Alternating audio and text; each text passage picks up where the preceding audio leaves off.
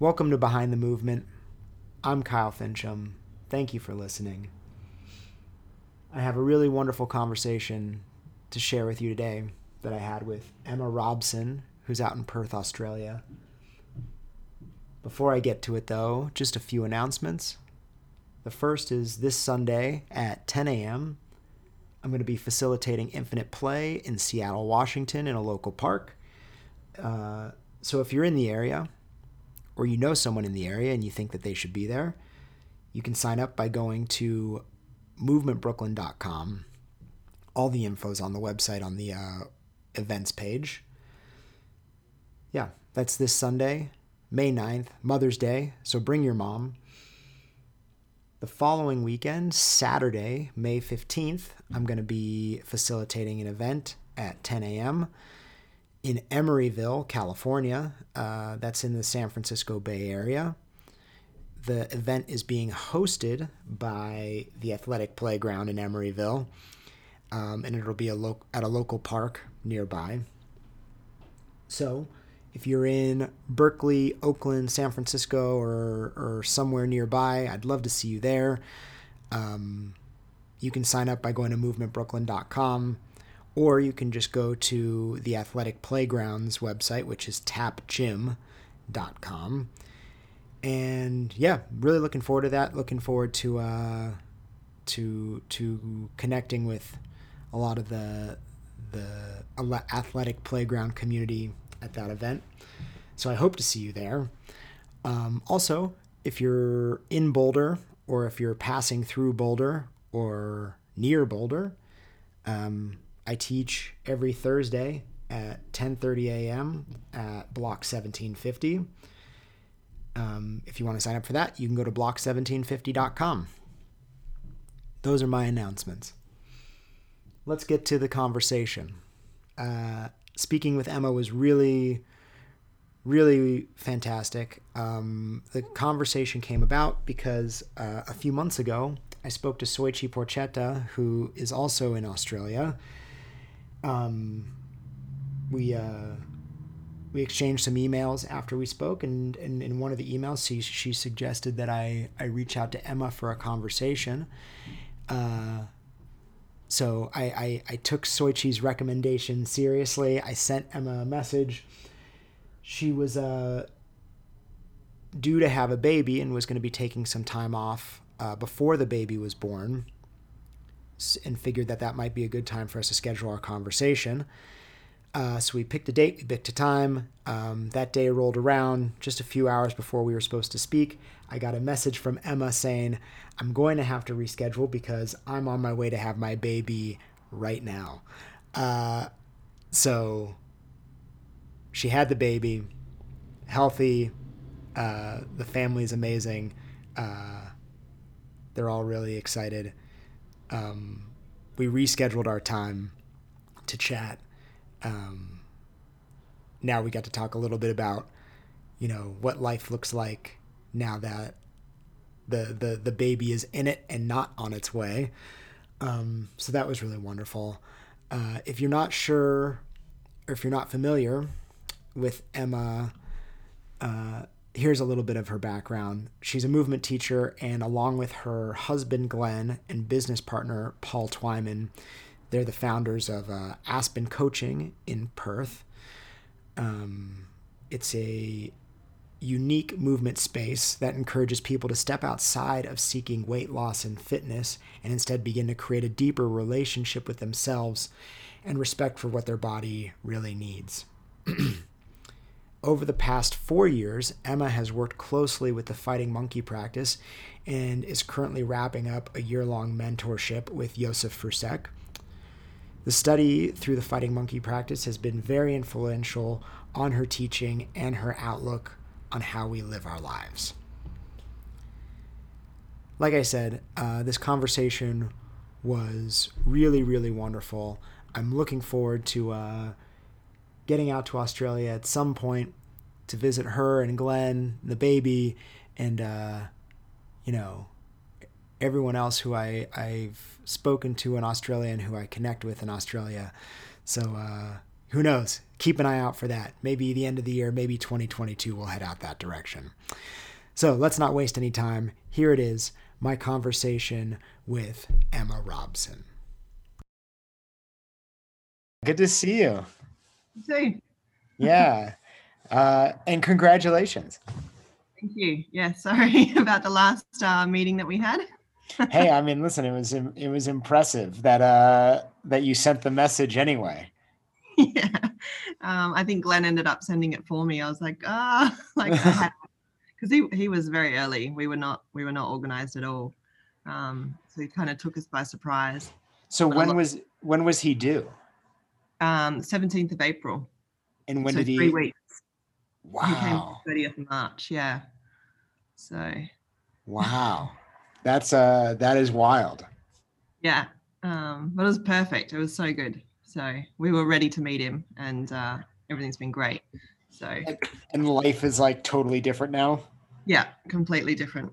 Like everything that's in your head just gets reshuffled and reordered automatically in a really nice way, like really gently and very like carefree, which is not what I heard many parents say. They kind of go, oh, life gets really hectic. But for us at the moment, everything's just slowed down. And it's just time at home, time together, lots of sleep, lots of good food, lots of cuddles. It's great. That is really nice to hear. I think it's like, I think I've talked to somebody about this, and that it's like this thing that no one can prepare you for, that the idea that like you leave home as like a twosome and then you return home with 3. Yeah. And you're expected to know what to do with this tiny human. Yeah. Yeah. Wow. So are you back at work now? No, not teaching yet, but I'm sure that won't be too far away. Doing a little bit of admin-y kind of behind the scenes stuff at home, but just the bare minimum. Gotcha. Yeah, so I plan to take a good 4 months off contact time from the gym and from clients and everything, and then just see how we go with what capacity I come back to. It won't be the same as before, but yeah. Yeah, what do you imagine? Do you imagine like working less and spending more time with the baby, or bringing the baby in to work with you a lot? Or will you have like some sort of like, I don't know, like babysitter or daycare or something? We're not sure. We don't want to use babysitter and daycare. We know that. And Glenn wants to take as much time off as I want to take off. So we're kind of fighting over who gets to be with the baby. Right. But for now, while I'm breastfeeding, I kind of win that argument. Right. So I think once I'm not breastfeeding, we'll do a bit of half-half. Like Glenn will work 3 solid days, I'll work 3 solid days, and we'll both have solid days at home with Lockie. Or we can, because we live really close, so we're like a 500-meter walk from the gym, our home. So we can pop in, hand over, someone can teach for a couple of hours, someone can take him home. So we're pretty flexible in that respect. And being our own business as well, like I can come back to work and just teach, cherry pick a couple of classes, and then that's it. I don't need to come back to like a full-time 9-to-5 gig or anything. Yeah. So yeah, we feel pretty lucky to have the options, but I guess we just don't know what he's going to be like. Like he might be very needy, he might be happy to sleep a lot, or I don't know. Right, you don't know him at all. You have no idea who he is yet.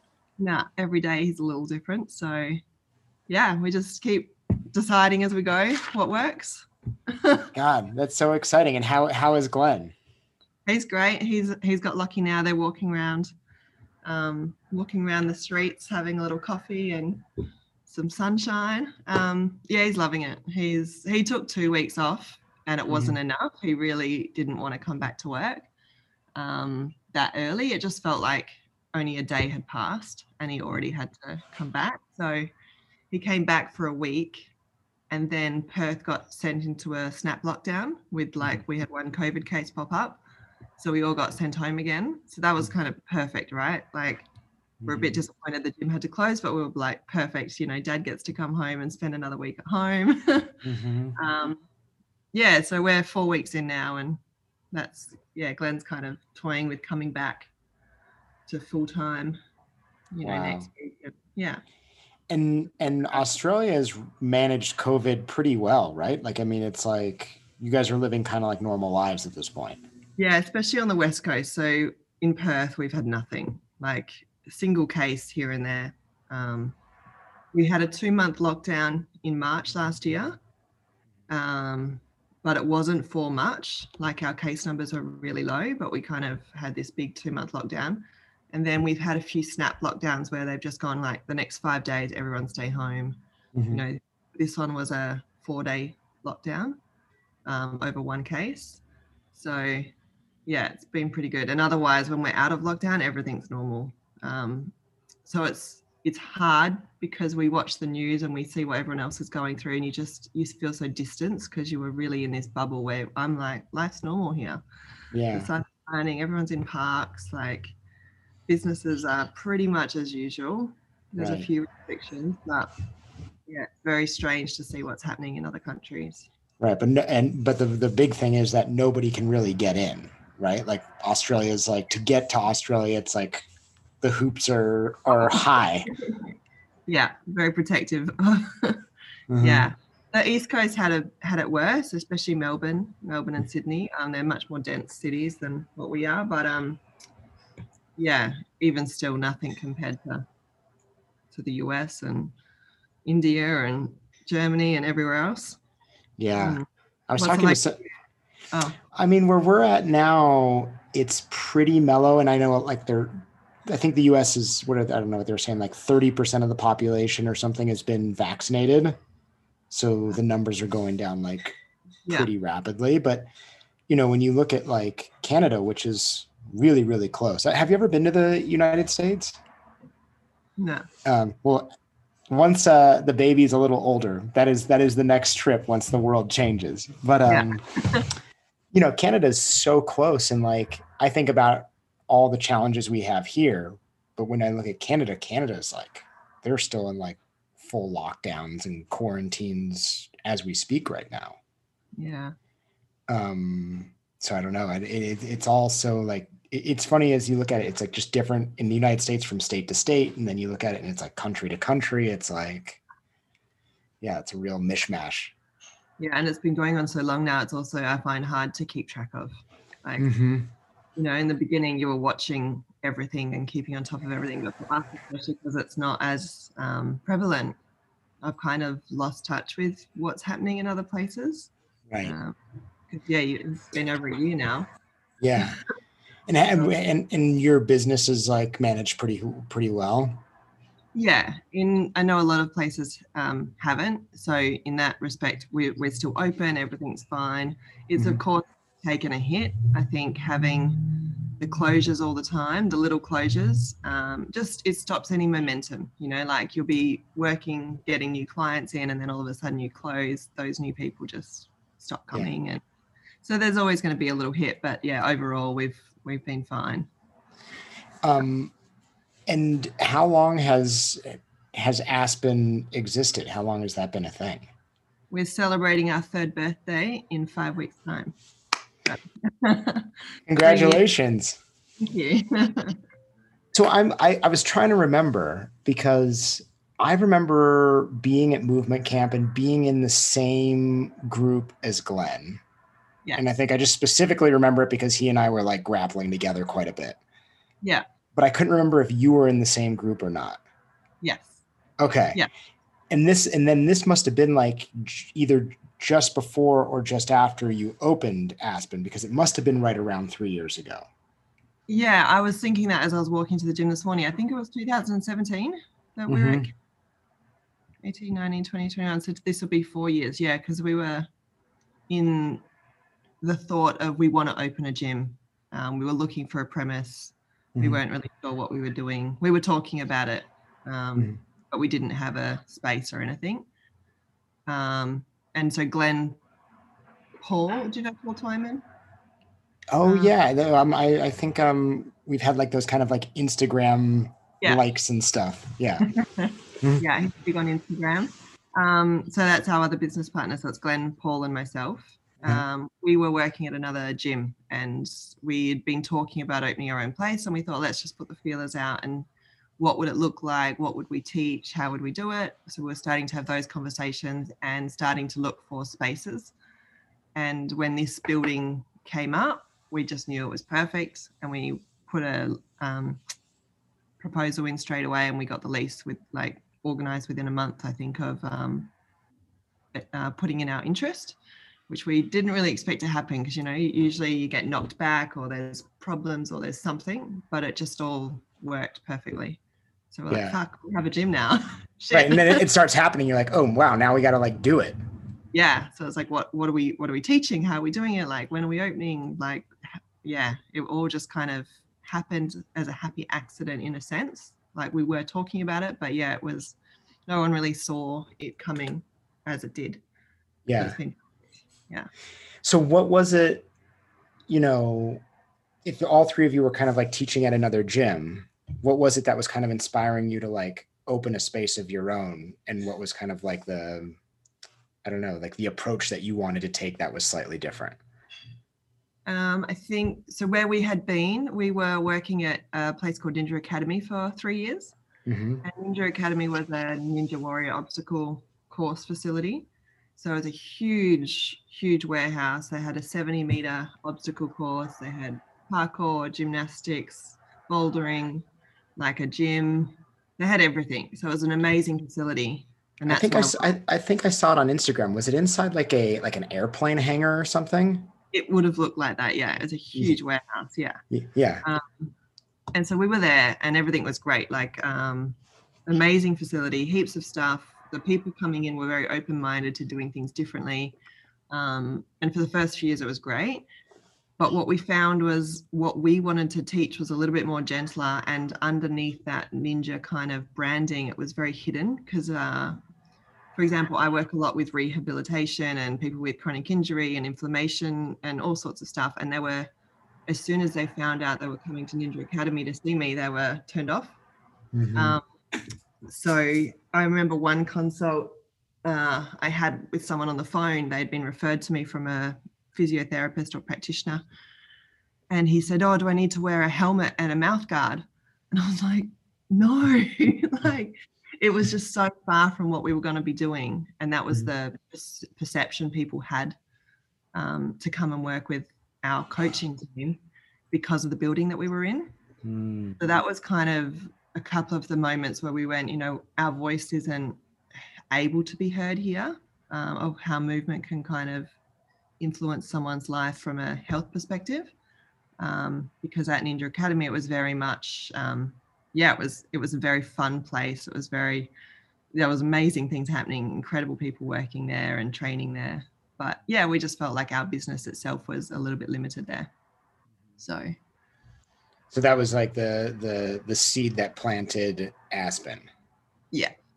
Gotcha. I mean, even things like they're building it like it's black and it's red, like colors, like very harsh, very loud. Like when you're trying to have a conversation with someone and you've got like banging, like all this noise happening and people doing flips over here, like you watch someone's eyes and they're just kind of, they're not looking at you when you're trying to work with them. Right. It'd be like, oh, you have a spinal cord injury. Meet me at this Tough Mudder course. We're not going to use the course, but like meet me there and that's where we're going to do our thing. Exactly. Be like, oh, well, this is, intimidating. People flying around and doing all sorts of crazy stuff, and I'm going to get you to learn to do a spinal wave softly. Like, it was weird, but amazing for the time, because we had an amazing coaching team that we all trained together. So it was this time in when we'd been to camp and we were kind of right into that type of training, and there was this big community growing of practitioners there that were training together all day, you know. So we had this really nice group of people pushing each other to kind of build our own practices up, and that was great. And probably one of the things I now miss about having our own facility is not having that group of people pushing our own training around us, because now we're all for our members. Right. That's just different phases of life, right? Yeah. So years focusing on our stuff, and now it's focusing on others. How many teachers are there? Is it just the three of you? No, we've got so the three of us are full time, and then we have 4 other casual coaches. Okay. Yeah. All we right. just took, Yeah. a new person recently for my maternity leave. Mhm. So, And then what is like the, I don't know, sometimes I don't like using the word methodology, but what's kind of like your approach in that space? good question. It can be, it's hard to define, I think. And that's one of the challenges we have with business. Essentially, we want people to enjoy being in their bodies more, right? Like, so to actually see that the physical body can change, and how we do that is through, the choices we make on a daily basis, how we choose to move through our life. And a lot of the conditions people are living with are not necessary. They can be improved. And I think that's not the common story, right? Because they would usually go to a specialist, a GP, a doctor, and get taught how to manage their condition rather than improve their condition. And so me personally, I'm very much aligned with working with people with chronic illness, chronic disease, inflammation disorders, this type of thing, lifestyle kind of problems. So that comes across in how I talk about Aspen. But if you were to then talk to, say, Paul, who is very much skills and handstand driven, like he's amazing with one arm handstands and all the training he's done around that. His focus is very different. But I think we complement each other well, because the ethos behind it is still to create a daily practice that serves your life in a positive way. We're just going about it for different reasons for people.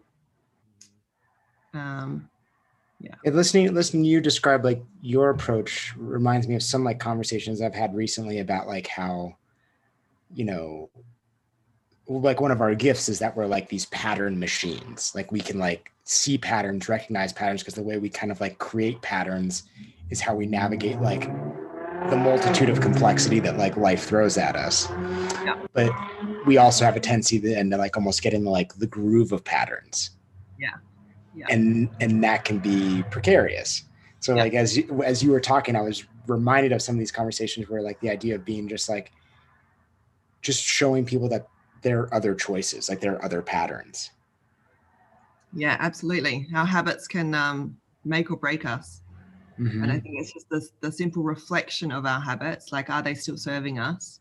Like that one question, if you can start to look at, okay, what habits do I have in my life? Am I even aware of them? And if I'm aware of them, how are they playing out in the long run?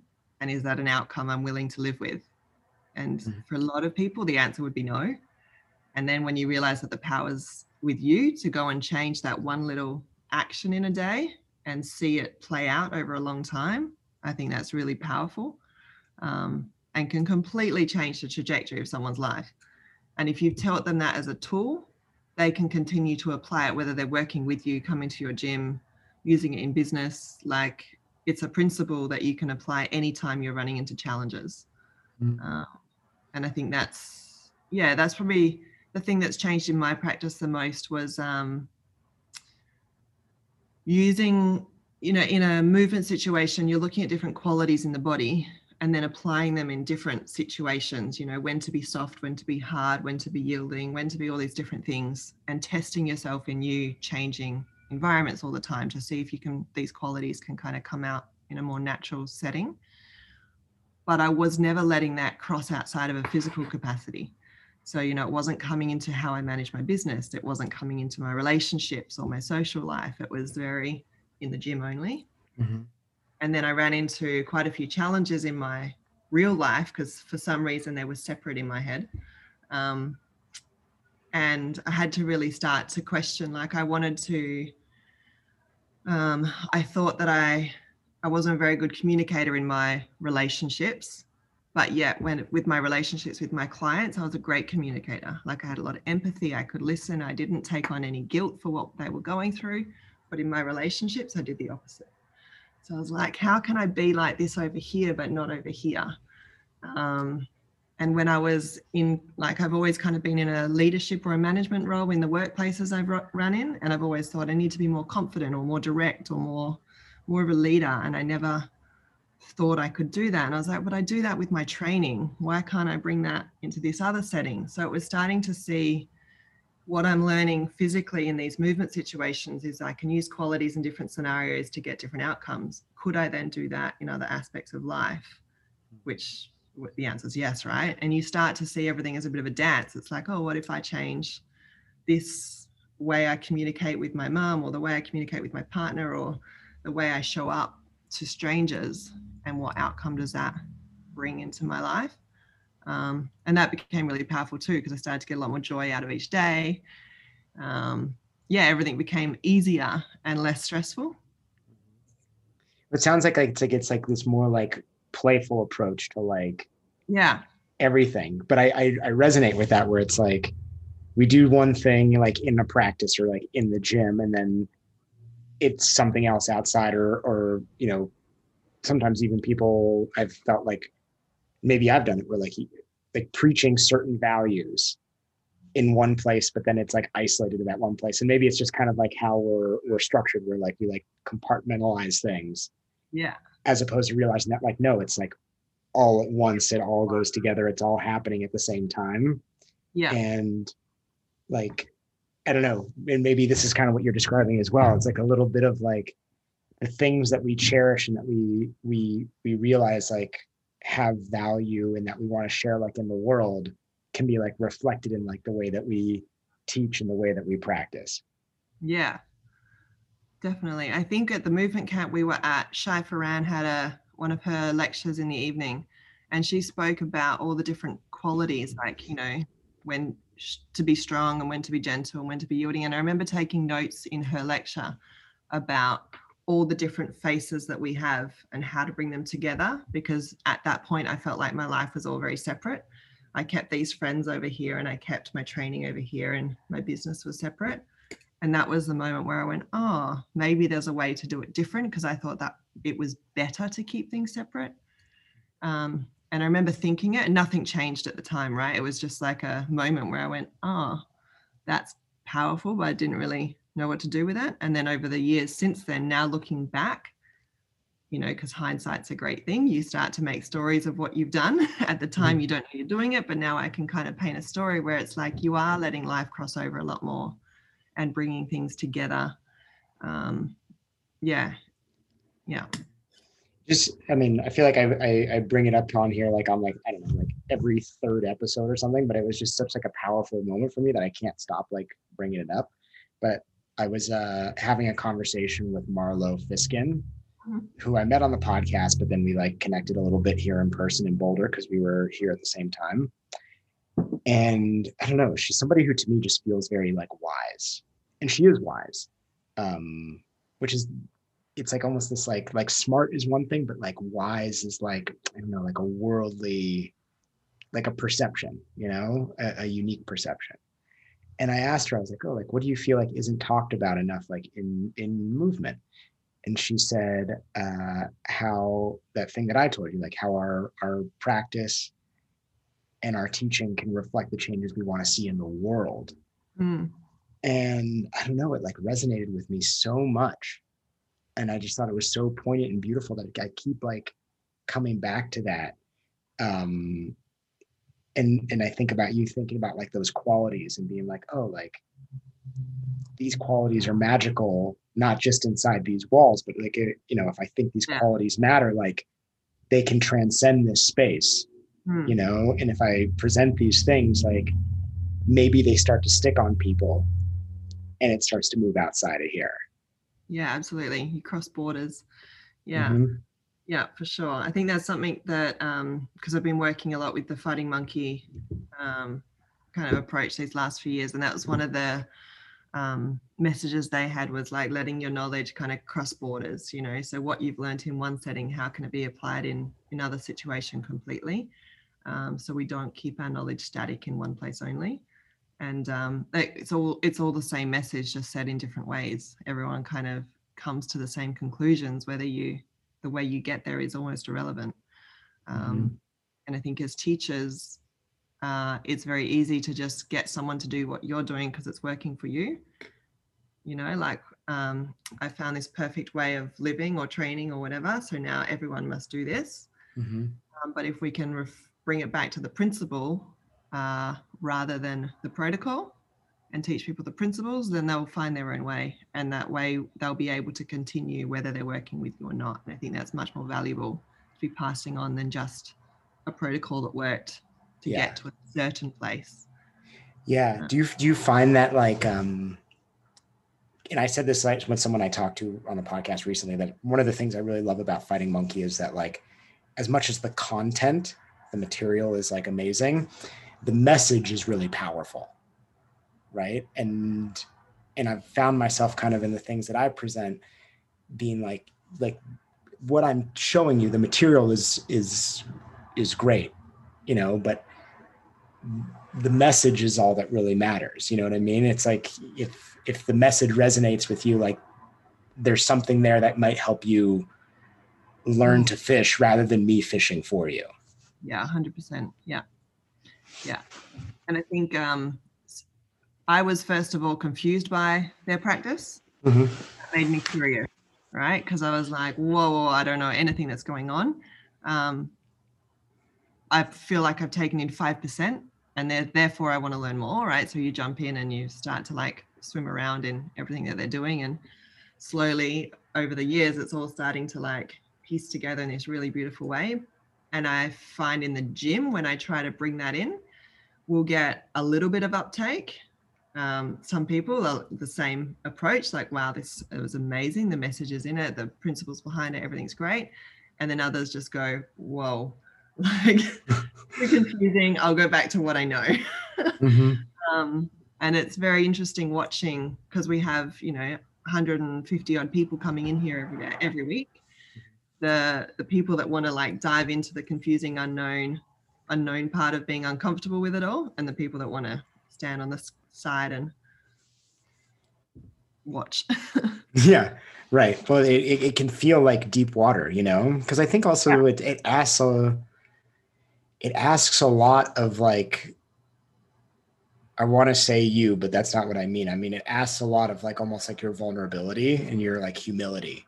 You know, like I talked to Elka Schroeder, and she talked about the first time she had to do like Fighting Monkey coordinations in like an event setting. Yeah.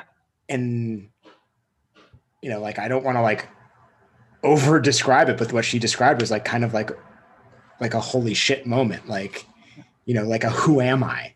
Like, I'm a dancer, and like, I've been doing this for years, and like, this is like making my mind melt. Yeah. And it's kind of like all of a sudden this like mirror seems to rise up, and you have to like really like look at yourself. Yeah. Sure. And I think that can be challenging for people. Yeah. Mm-hmm. I really miss that actually with the travel restrictions right now, of not being able to go to events and to train and to be on the student side of workshops. Mm-hmm.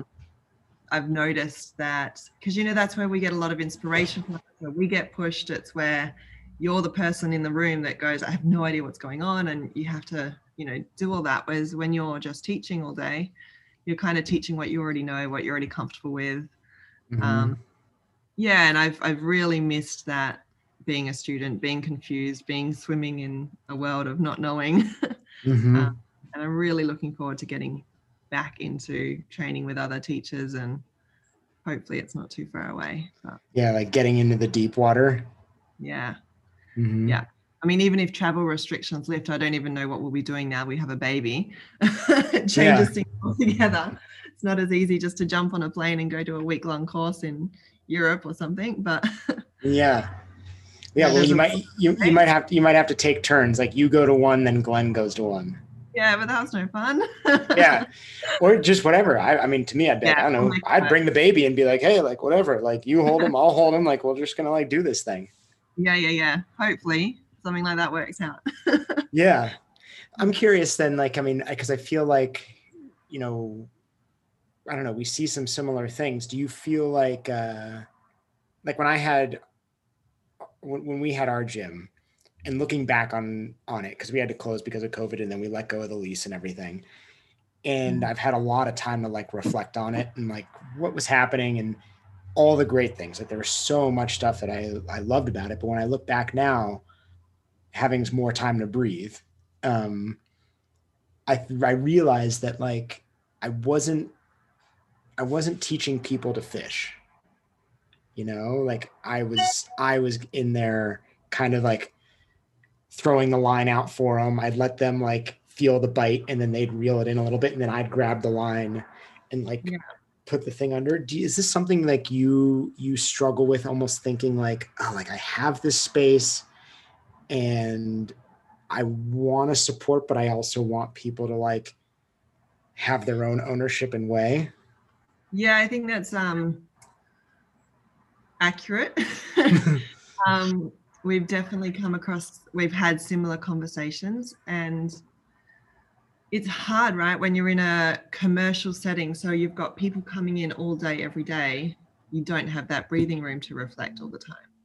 And COVID for us last year gave us that 2 months of closing the doors, and it meant 2 months of us owners kind of coming in here just as us, teaching some online classes, but then we actually got to really talk, which in our normal day-to-day doesn't happen. Like you're passing, you're all in the gym training, but you're not really getting to anything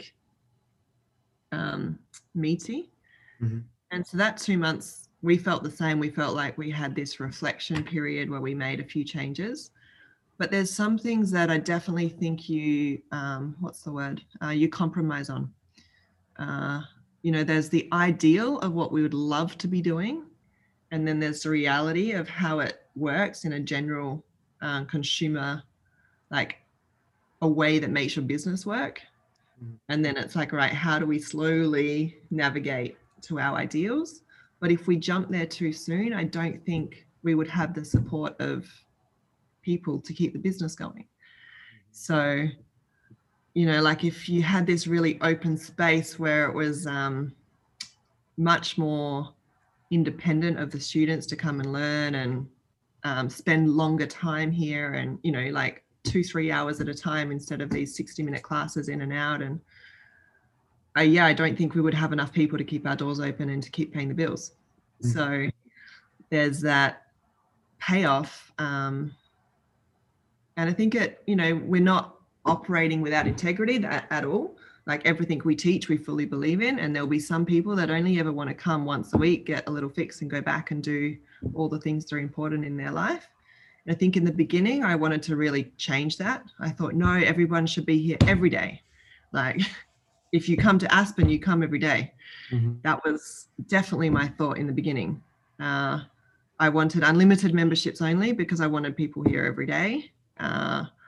And one of the things we changed after our 2-month closure with COVID was we brought in a once a week membership, and it really helped our business. So I was like, I had to swallow a lot of things because there was a lot of ideals that I said, no, this is the only way we're doing it. And then they weren't working for us. Kind of 2 years in, we thought they're probably holding us back now. And if we want to survive this, we need to make some changes. So I think there's always this balance that you've got to make.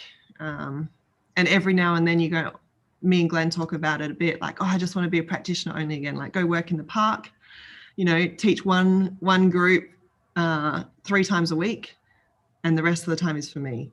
But we wouldn't be able to support ourselves. Mm-hmm.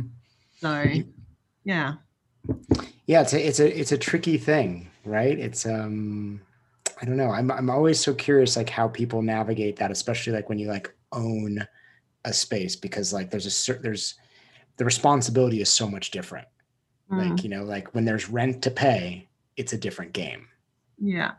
And I think we're very much a social community. Like we are very close with a lot of our members. We're very friendly with them. Like, the amount of support we feel from them that having a baby as well really like brings out like how close everyone was here. And, things like on our 2-year birthday when the gym was actually closed, the members all rallied together and like bought all of us these amazing gift hampers and made this book of like, I'll show you actually because it's here. Like they've made these books. Oh, that's beautiful. And so the members had got together and like all these quotes of what it means to them to come to Aspen, like, and there's pages and pages, like, the stuff they've done for us to show that this place is making an impact in their life. They're the things that make me go, well, who am I to define what it is to be impactful? Like I want them to come every day and, train in the way that I think they should.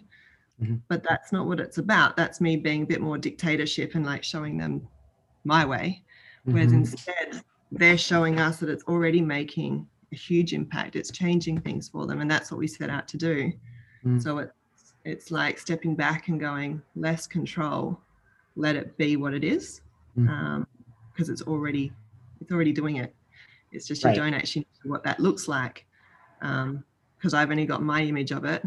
And now when I read all these comments, I've got, 100 different people telling me what it's doing for them. And it's like very humbling to sit back and go, okay, it's perfect as it is. Just let it unfold. Right. And each person's unique journey and their way of navigating it is perfect.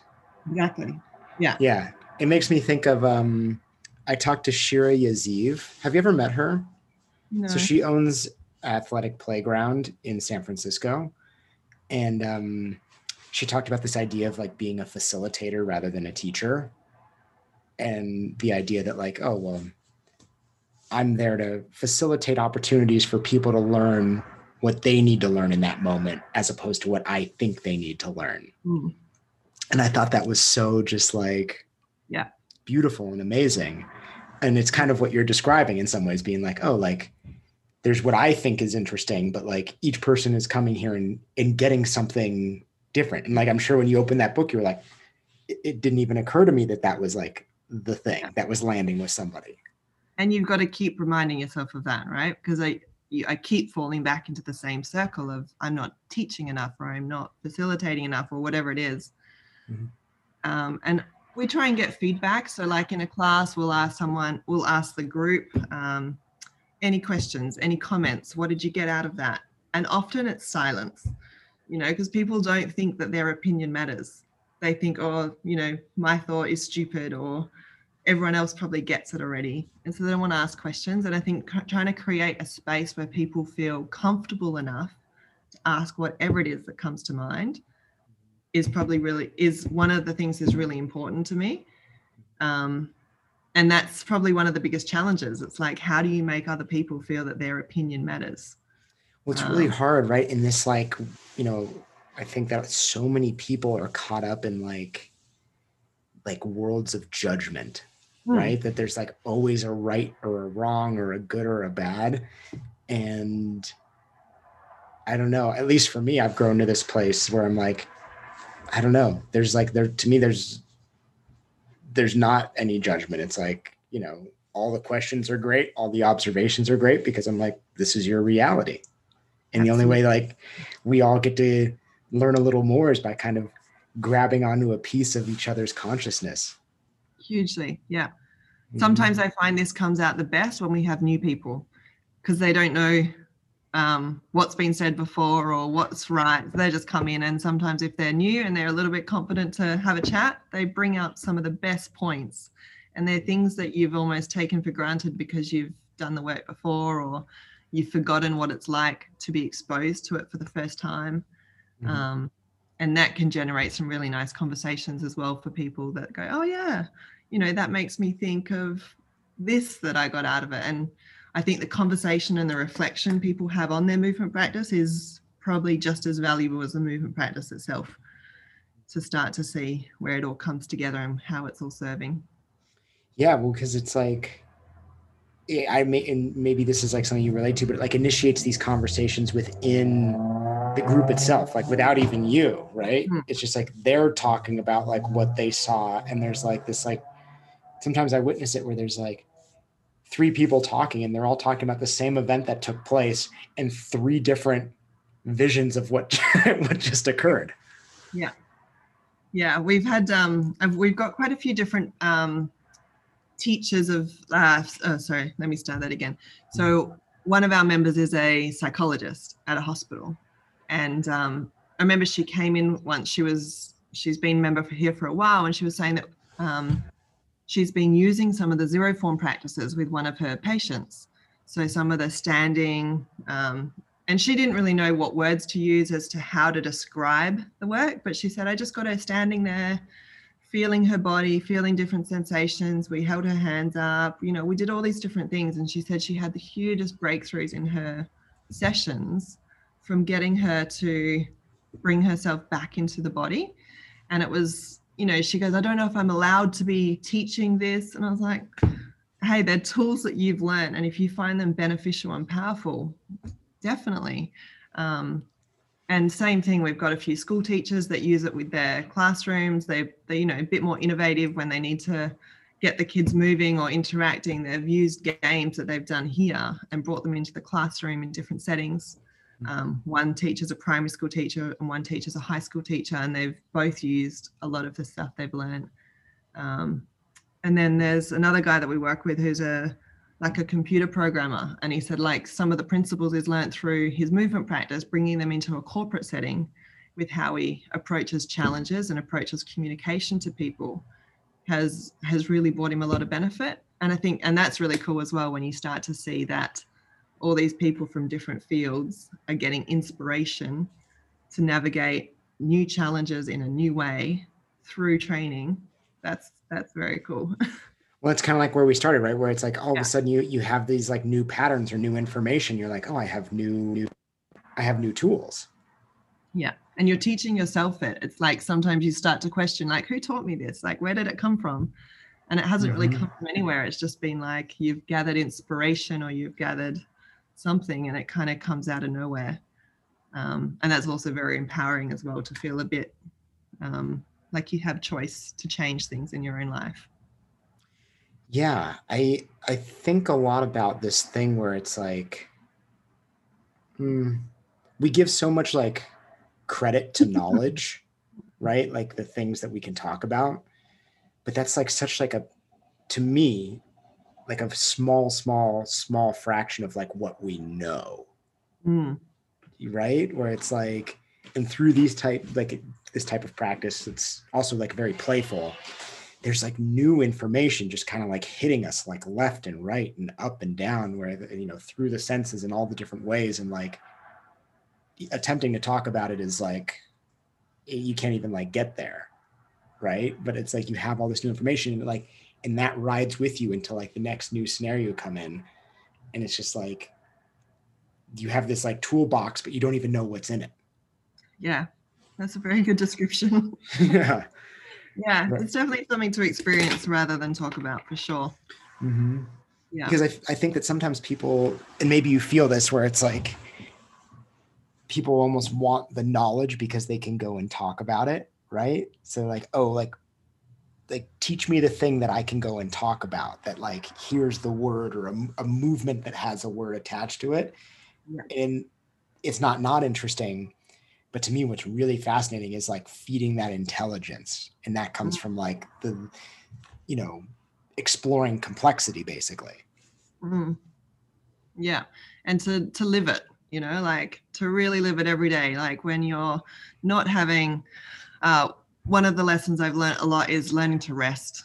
It's not something I've ever been good at. I've run myself into the ground so many times. I've had chronic fatigue, adrenal fatigue, PCOS. I've had all these things that have just worn me out. And then learning that like, actually the body needs a bit of care. The body needs to rest. Like you're young enough that it can keep performing, but like, what's the cost down the line? And learning to really like step back and question what I need today in this moment, which a lot of the time is to rest or has been. And being okay with that, not feeling guilty or not feeling like I've let myself down, or if I didn't train 3 hours today, it's not good enough, or like all these different negative things, keeping up with other people, really just starting to like scrap everyone else's plans and listen to the body. And that's been something that their FM practice has brought in a lot, like this idea of creating an energy reserve, like creating more energy so that when you're in a time of need, you can look after yourself. Because right, that's when you're ill or when you're injured or when a challenge comes, that's when you need to have a full tank to be able to deal with it. And if your tank's already depleted, those challenges come and just knock you for six. And so that's what I experienced. Yeah. No, sorry, I was just going to say, I think that that's sometimes like this confusing thing for people, like who, especially maybe who are coming from fitness, where it's almost like you used to see it in CrossFit. People would want to like basically be like on the floor at the end and like Yeah. I'm destroyed and I have nothing left. Like that was kind of the thing. Is like leave it all out there. Yeah. When what we're talking about and what you're describing is like a practice that's like as you said, like leaves something in the tank, but also fills the tank. Yeah. Yeah. Yeah. Yeah. Right. Yeah. It's not doing nothing. Yeah. It's a very different distinction. And I think because like I've been quite capable, and people will look at some things that you can do that I've trained for and worked for and all the rest, but you get there from, I've got a lot of it's been because I've slowed down. Yeah, like because I'm resting, because I'm sleeping, because I'm taking care of other aspects, I can perform in certain ways. But if I was just driving hard all the time, I would be in a very different state.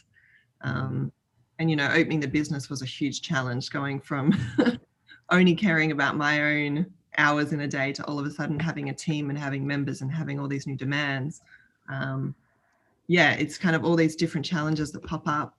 Yeah, you just find, okay, I've got enough energy to navigate this and to come out the other side well, not come out the other side needing a holiday or needing time off or support. You kind of come out stronger and feeling like, yeah, cool, I'm in charge of this. Right. And if we were like still in tribes, right, the last thing we would want is to be depleted at any time, because like anything could happen, right? Yeah, like if I'm down and out, like what's going to happen? Like I don't know, if another tribe, or if all of a sudden there's like a hunt that we all need to run on, or something. It's actually almost like a strange modern phenomenon, maybe, to like be like, I need to totally deplete myself. Yeah, I found that a lot with the pregnancy, because I had this, everyone says how hard it's going to be when you have a baby. And so I was like, right, well, I need to make sure that when I have this kid, I'm at like as much energy as I can handle, because I know I've got sleepless nights ahead. So if I'm already low, I'm going to be screwed. So I was very aware throughout the pregnancy of like, okay, what can I do to try and, you know, get all my eggs in each basket to make sure that the business is running smoothly, my house is running smoothly, I'm looked after, like, you know, I've got all this support around me, so that when baby comes, like everything hopefully rolls smoothly. And that was a really nice process as well. And it's been incredible, but really needed, you know, like the emotional hit and the hormonal changes that you go through are insanely powerful. That had I not have done the work in the lead up, I know I wouldn't have been in a good state like I feel now. And I can understand why people have like postnatal depression and they go through all these things, because it's a really hard transition. But like groundwork has to be put in to kind of navigate it. And I don't think that's talked about enough. Yeah. Right. It's like, you know, they like, I mean, in the United States, I mean, I see like people like work themselves to the bone right up to the day that like a baby is being born. And then they have to be back at work sometimes in like weeks or something, you know? And, you know, and we've also kind of like celebrated these like fictions that we've made up, like 40-hour work weeks, or I'll sleep when I'm dead type ideas. Yeah. But like, that's new. That's not like evolution. We didn't like evolve to that place. That's something we decided like recently for like productivity reasons. Yeah. Yeah. It's crazy. Yeah. Learning to sit still, which I never thought I was very good at, which has come about with the FM, like zero form practice. Like we stand a lot, we sit a lot, we do this, you know, slow articulations. And when I first started, I found my mind was racing all the time, like bouncing between lots of different things. And it took a little while to be able to actually sit in a practice for an hour at a time and be present. And now that's something I really look forward to in my week, is finding those moments where I can kind of come into like a bit of a stillness practice. And now having little Lockie breastfeeding for what feels like forever. It's incredible. We just sit on the front porch, and I'm happy just to sit with him. Like, and maybe it would have been like this anyway. Maybe having a baby just would have switched that switch. I don't know. But we're so content just sitting there, like listening to the birds that go past, and the sun comes down, and like 2 hours can pass, and you're kind of just sitting doing nothing. And then he goes down for an hour, and then you got to do it again. Like he wants to feed again. So you're just constantly like sitting still, relaxing, and you can't do too much. And I think previous versions of myself would have been really agitated by that.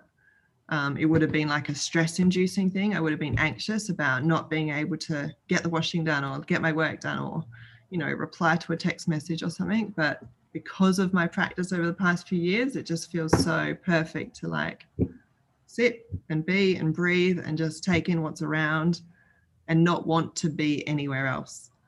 And yeah, like I said, that could have happened as an overnight switch, which, you just have a baby and those things change. But I really feel that the practice has helped me be able to enjoy these new challenges rather than be stressed by them. We have like a society or a culture that kind of like, I don't know, has a lot of hurdles that stop us from kind of enjoying stillness or boredom or just being, right? Where it's like we have like so many distractions at our disposal that are also highly addictive, that like the moment we start feeling that like, like a couple breaths, I'm listening to the cars, I'm seeing the birds. Oh, never mind. Let me grab my phone.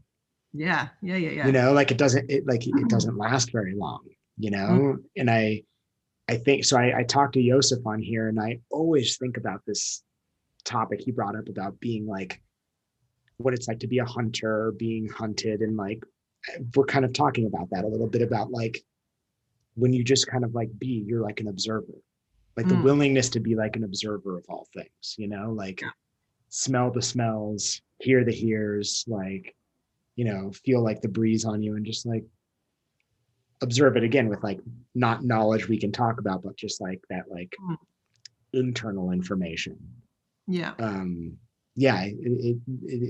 It's this thing that we're talking about that I think is really magical, but is like really started to like get kind of like hidden under the rug in modern times. I think so. When you talk about that, and you've got like, you could observe nature and you could observe the weather, and, it's a beautiful sunny day and everything's, great. And we want to be outside, and, we're kind of appreciative of the ecosystem to a degree. I think most people, on a rainy day, we don't decide to go and have a barbecue down at the beach, for example. It's not appropriate. It wouldn't be fun. It would be, we save that for a sunny day. But I think we all have like an inner world that we're not really in touch with. Like, I have days where on the inside it's like a sunny day, and on the inside it's like a rainy day. We have all these different seasons that our body goes through, daily, monthly, yearly, and I don't think we live in accordance to them enough. And that's been something that the FM practice has brought in for me, is being able to actually see, where is my body at? Where is my life at? How can I navigate, my zero and act accordingly, so that I'm getting the most out of each day, rather than just doing the habitual, because it's what I've always done, regardless of the weather. And I think that's kind of the modern day way of living, right? We want to perform at work. We want to perform at the gym. We want to have strong social life. We want to have these relationships that are amazing, but we want all of that all year round, all the time. We're never willing to drop one ball to kind of pick up another. And I think that's important as well, like to let something slide while we put energy into recuperating other places. Do you almost think of it as like internal seasons? Definitely. I think it's a very Eastern kind of, Eastern approach to our health. Yeah. Right. It can't be like July all year inside. Yeah. Well, for you, July is sunny, right? Yeah, for us, July is sunny. What's it July like there in July? is our winter. Oh, okay. Then Yeah, December year round. yeah. Absolutely. You know, December, we want to get out and about and be social and do all the fun things. It's Christmas, it's sunny. Mhm. And for us, July is like it's winter. You hibernate, you like take care of the house, you kind of replenish your energy. And Mhm. yeah, We I also think, we do this interesting thing too, where we kind of like deny like our like what the reality of like nature, because like we think of, you know, people I think often think of themselves as like gods or something, but like we do a lot to deny the reality, like you know, in wintertime it would the sun would go down at like, I don't know, 5 p.m. mm, And at any other time in history it would be dark for us, you know, and we would maybe have candles or something or a yeah, fire. But now like we have the ability to like have it be daytime as long as we want, mhm, you know. And I think there's like a lot of things like that that yeah, like prevent us from like feeling the cycles in their wholeness. yeah, absolutely. We hack everything to maximize productivity. Yeah. um, but at the detriment or at the cost to the kind of natural way. We keep overriding until the body comes up with a few problems, and then we want to fix with a pill Right. rather than kind of change the rhythm or change the order of things that we're doing. Yeah. Or in doing that in a way that is almost like being with things in kind of an honest way within like their complexity. You know, it can be like revealing when we like when we live it. Yeah. Yeah, Mm-hmm. I definitely agree. Mm-hmm. So do you practice, like you were talking about times in your life where it was like it sounds like you were practicing like 6-7 hours a day or whatever. Like what does it look like now? I guess maybe It what did it wasn't look like quite right seven, what did it but look like right before the baby was born, and now what does it look like with a baby? okay. I think the biggest contrast was before Aspen opened. Mm-hmm. And then once Aspen opened, there was a huge change. Mm-hmm. And then it definitely shifted with the baby, but I don't feel like it was as significant. Um, so probably before Aspen opened, uh, there would definitely be training every day, usually a 2-hour session. A lot of strength work, coordination work. I was starting to get into all the FM stuff. Yeah, so I was kind of I remember I was doing a online training with Martin Bosey through FM.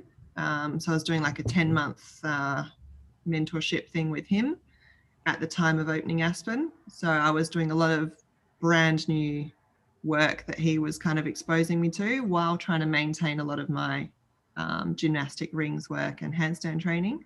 So I kind of was holding on to a lot of the strength work, which takes a lot of time, and then investing a lot of time into standing on one leg, playing with Jenga blocks, learning basic coordinations, you know, kind of doing the athletic leg program that they have. So yeah, I was doing both, which was taking up a lot of time. And then we opened Aspen, and everything needed to shift because I didn't have any time anymore.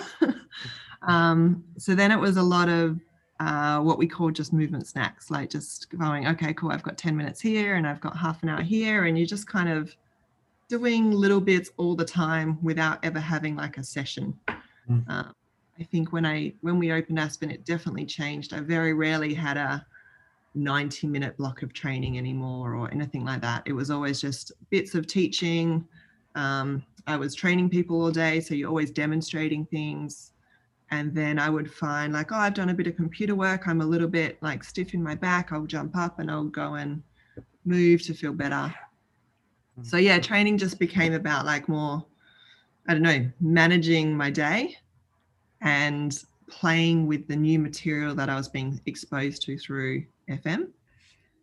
And then when I fell pregnant, I basically stopped at my physical practice, which everybody thought it would be the opposite. They'd be like, oh, you know, I bet you're training a heap now that you're pregnant. And I was like, actually, the total opposite.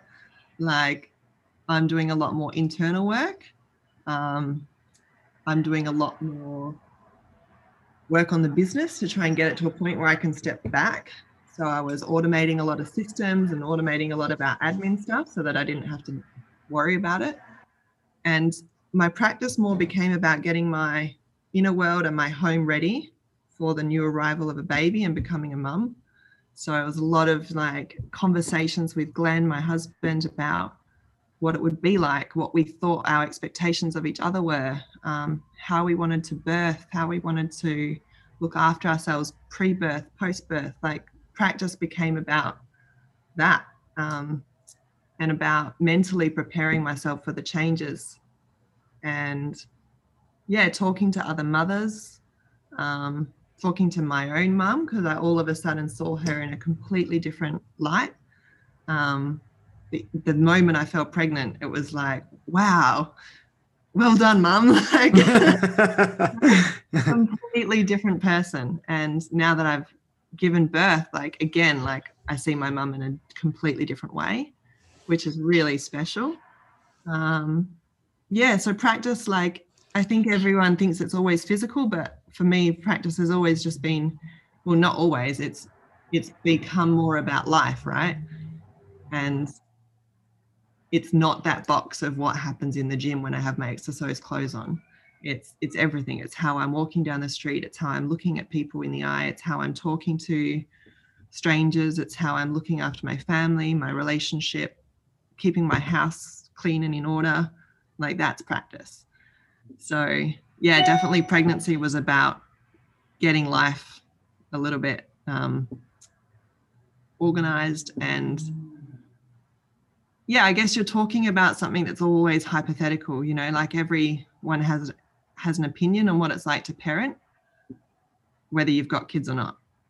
And then you're like, oh shit, I'm about to have a kid, and I actually have to make these decisions for myself now. It's not hypothetical anymore. So yeah, just everything became more real and more raw. But yeah, now post baby, so Lockie's about to be 5 weeks old. And I guess in the third trimester, I really started to miss moving. Mm-hmm. You know, the first 2 trimesters, it was completely fascinating, all the changes my body was going through. Yeah, I was still teaching a lot. So I was still in the gym and, you know, moving around enough, moving more than most people probably would in a day. But to me, I was not doing much. But by the third trimester, I was bigger and I was really starting to crave feeling capable. You know, like getting down was harder, getting up was harder. I didn't feel strong in myself. And so I couldn't wait to be on the other side and go, cool, I can move again. But now that I can, it's a different relationship again, because my body feels so different, which again, you can't really prepare for. And I don't know, it's like a softness. Like, I'm in no rush to get back to where I was. I'm not like concerned by that at all, which I thought I would be. I thought I'd be like, fuck, I need to get myself back in shape or something. But those kind of needs and wants are completely gone. Mm-hmm. You kind of just want to move to feel good. Mm-hmm. You want to move to take care of yourself. You want to move so that you can be there for your partner and for my baby. Like, it's different reasons behind everything, which is really nice. So it's really beautiful what you're talking about. I don't know. I'm really moved by it. I just feel like there's like kind of like a celebration of like change and like a celebration of like evolution, especially like what you were saying there at the end, like, you know, the idea of like, I thought I would have to get back, but instead being like, well, no, like, it's almost like that was something else. Like it's going forward.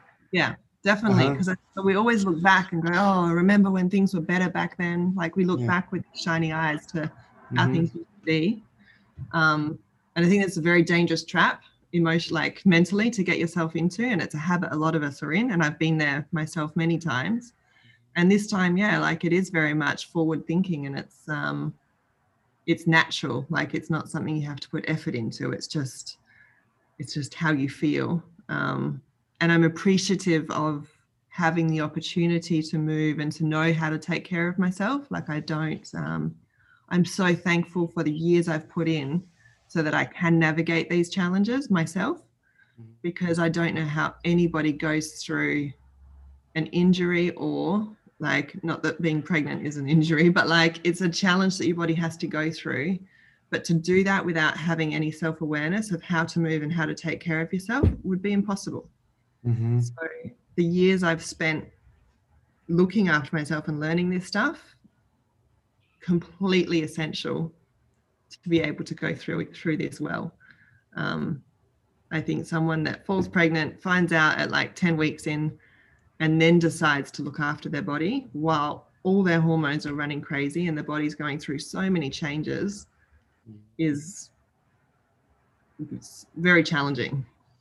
Right. It's almost like you're jumping into like the headquarters for the first time when like all the sirens are going off. Yeah, you don't like, know. Whoa, what buttons do I press?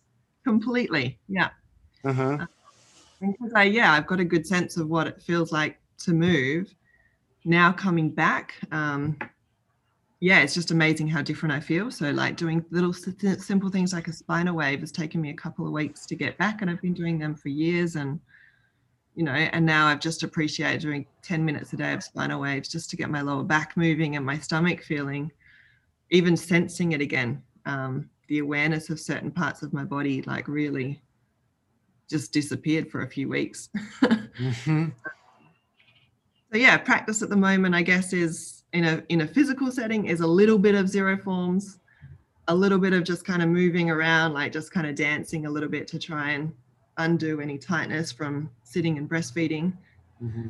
And I will start to dabble with strength and speed tool on the days where I feel like I've got energy for it, but it'll be short bursts, like 10-minute sessions kind of thing. Mm-hmm. And that's it. And I think it's so, I don't know, everything you're saying is so amazing to hear. And I think that like, I don't know, I think it'll also be really beautiful and like inspiring for like the people who come and practice at Aspen to like be observing you like through this whole thing. I think it's amazing. But hearing you talk about like these things, like, I don't know, I think people, it would be beneficial to celebrate impermanence more. Like I think that we start to like do things, and in movement, for example, like people hit goals or reach achievements or something, and like they want to just do everything they can to hold on to those things, as opposed to just keep riding the train forward and celebrate the things that were there when they were there. Yeah. And then be excited about the things that you're arriving at now and the unknowns that are coming.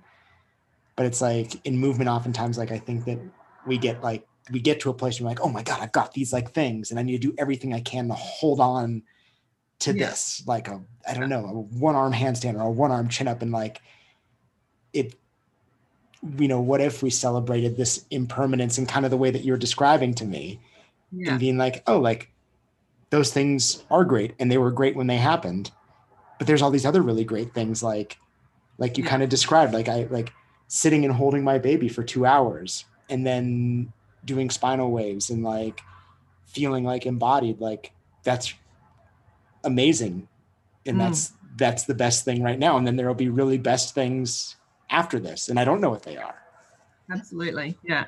Yeah. We had a couple of girls get their first muscle up in the last couple of weeks. Like, and I just remember I watched their videos because one of them, I was in hospital at the time, and she sent me her video of her muscle up.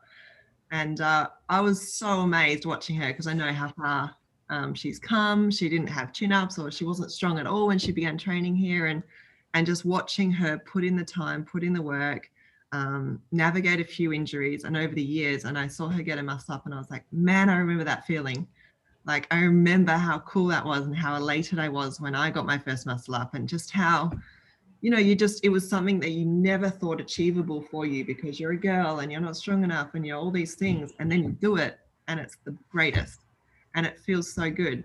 And I was watching her video and all those feelings came back.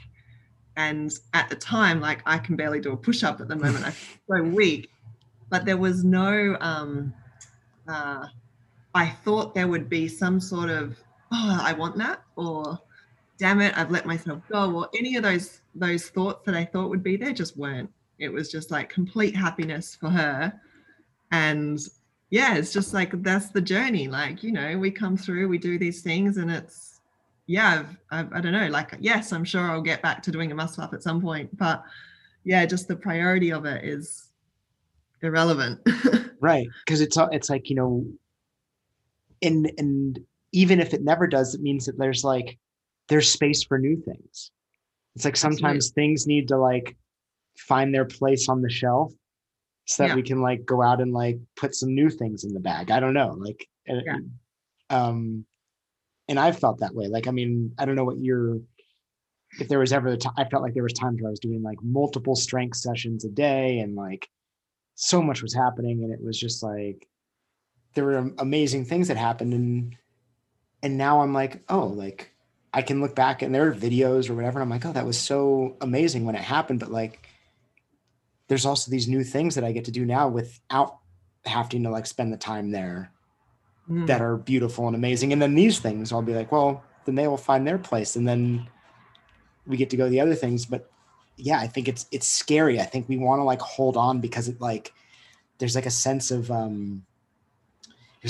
control, right? When we have some things, we can like hold on to them, and like letting them go is kind of like a symbol of like the passing of time and like that we move forward and we change and we age and stuff.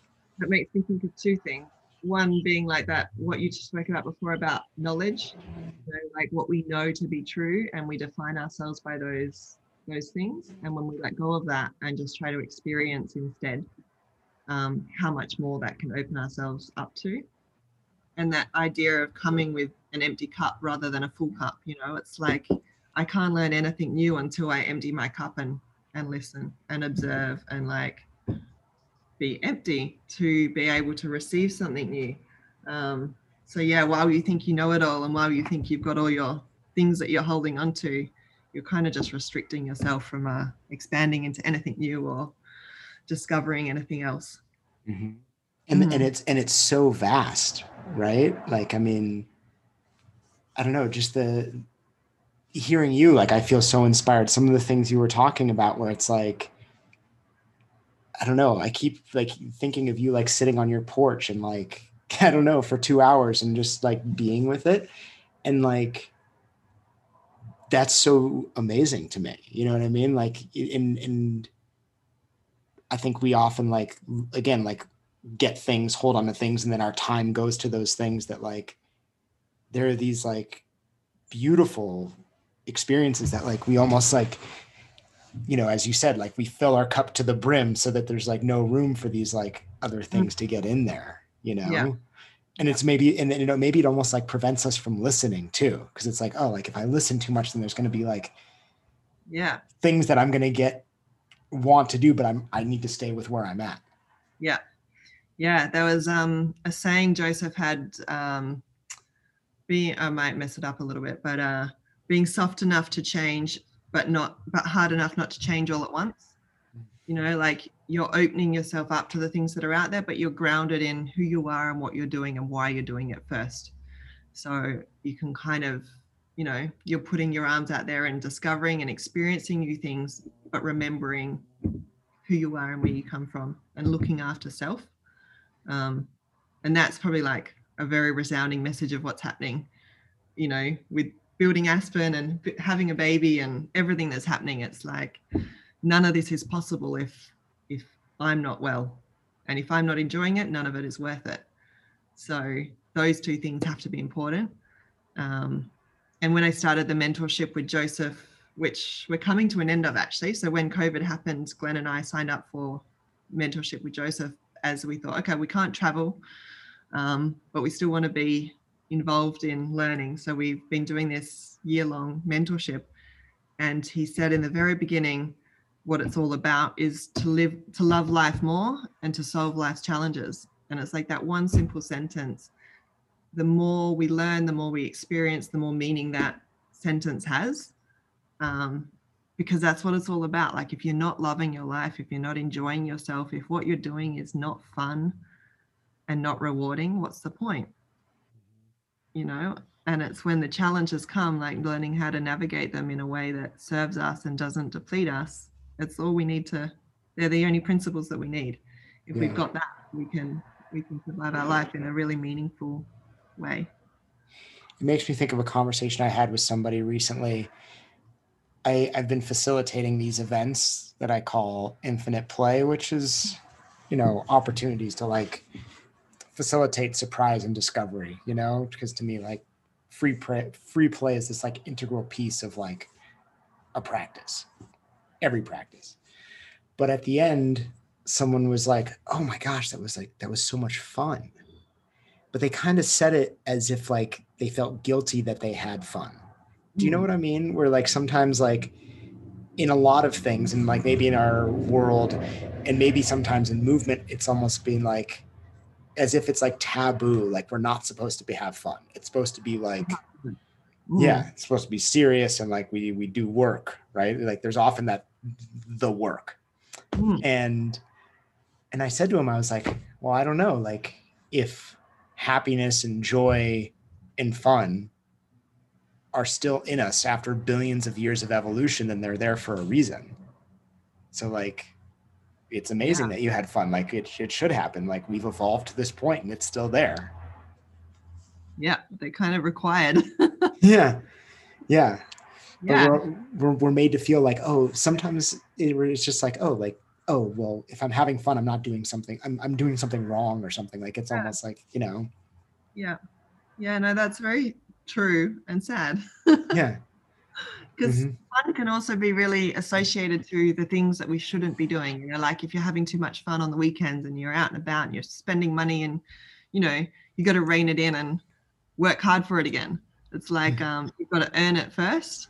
But your work can be fun. Like training can be fun. Your relationship should be fun. It should all be fun. Yeah. It should be fun and it should be playful. And I don't know. I read somewhere like the idea that like when our brains are experiencing happiness or joy, it's closely related to experiences of creativity. So like I've come to like think that potentially like the evolutionary purpose of like happiness or joy is to like keep us creative and keep us innovative. And it's kind of this like dangling little like carrot there that like, oh, like keep even small blips of creativity. So like play, like doing something playful is like blips of creative moments one after another. It's not huge Beethoven symphony creativity, but it's like moments of creativity one after another that's often subconscious. But like there's that like happiness carrot that's like you get to keep kind of like grabbing it. Yeah, it's a very good way of explaining it. So are the workshops being received well? Yeah, it's it's a complete accident. It was never something that I like planned, but like it's just kind of what I've fallen into like creating and doing recently, and it's amazing, and I have fun doing it. It's like it's beautiful. Do you find it different now that you don't have the facility and you're instead of like daily classes, you have these bigger events? Like how often are you running Interplay? So I teach once a week at a dance school here. Yeah. And then there's a group that's kind of like gathered who enjoys some of these ideas that I'm putting out there. So they meet up with me like once or twice a week in the park. And I always just say we're just jamming. Like it's not really like, I'm not giving any hard and fast rules. In some ways, they're just kind of suggestions. And it's massively different from having to like be at a gym 6 days a week and some days teaching 2 classes a day. Yeah. Like it's a different kind of like liberation, and not that I didn't enjoy having the gym, but there's something like this way of being, like this infinite play thing. I don't think would have come about if I was within 4 walls. Yeah, I can see that. Yeah, and I can see the like listening to you talk about it, I still go, oh, I'd like to do that more. You know, because at the moment we have, I think, 37 classes a week. 37? Yeah. Wow. You know, there's some different ones, but it's 37 hours of content a week. Plus, we do about maybe 40 to 50 personal training sessions in here a week as a team. Like, it's a lot. And then you've got to create new content. And like, you know, sometimes you've said the same thing.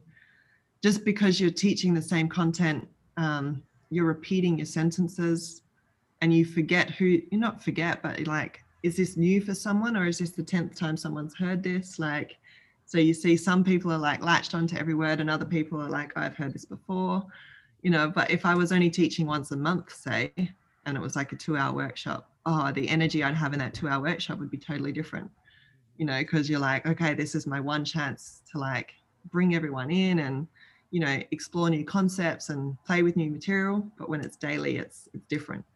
It is different. And I imagine there's like kind of like to some degree like programming. Yeah.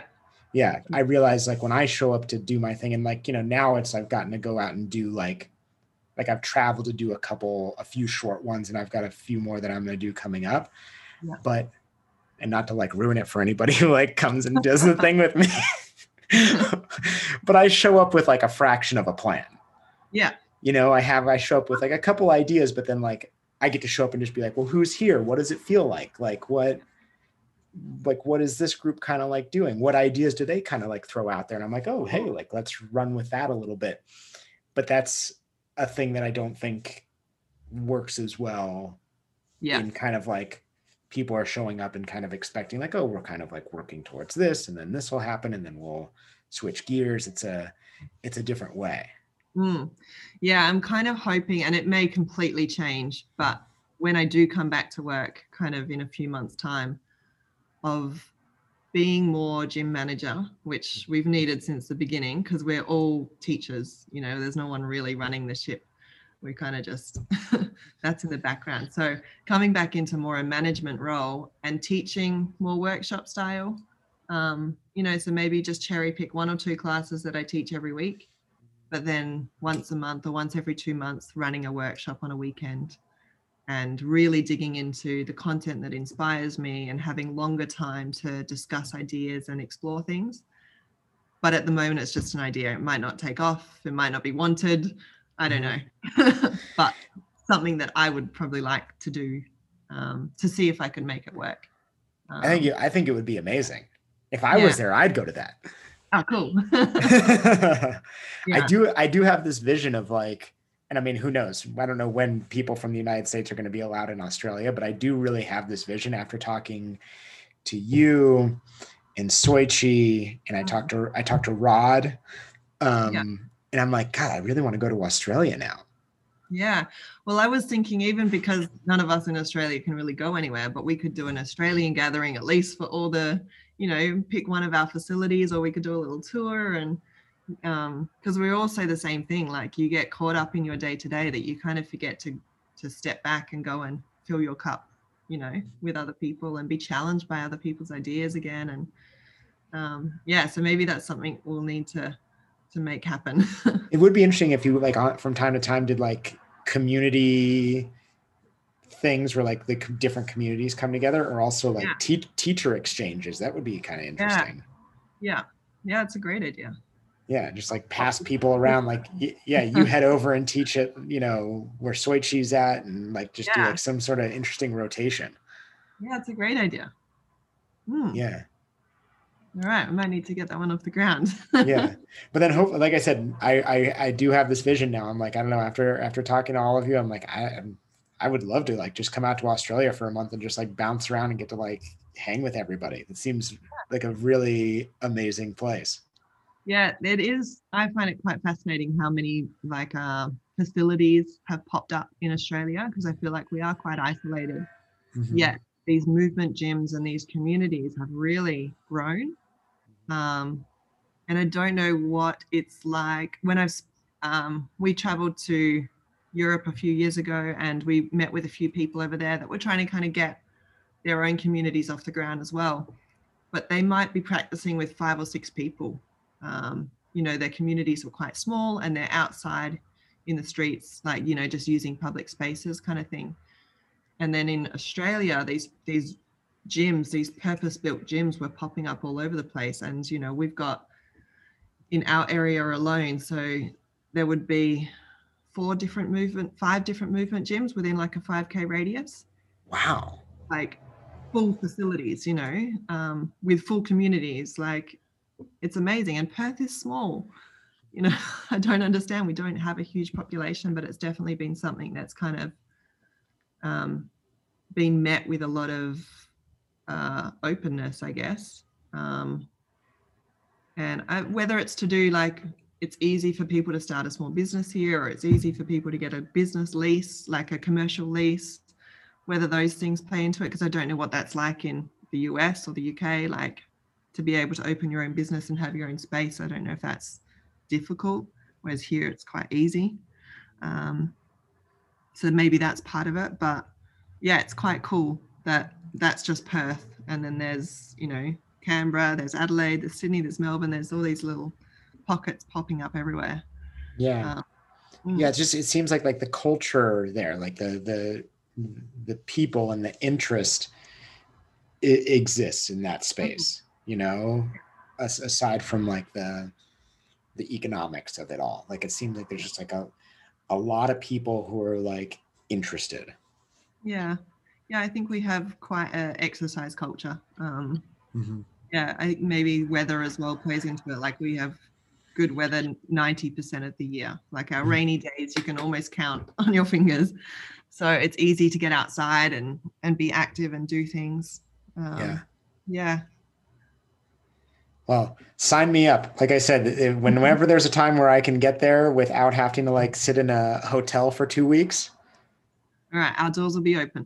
I'm moving in. I'll bring a cot. I'll be there for a month straight. Yeah, great. If people want to connect with you, well, I guess first thing, are you offering anything that is online? Is everything just in person at Aspen right now? When we've had to close down for lockdowns, we've gone online for our members, but we haven't really offered anything extended world online. We did try in the first lockdown, the first 2 months, to try and make it like, no matter where you are in the world, tune into our classes. But it really was more just to keep our members moving and motivated over that time. Yeah. So no, at the moment, really everything is in person here in Perth. But yeah, maybe with the evolution of being a mum and returning to coaching, things might change. I'm not sure. Yeah.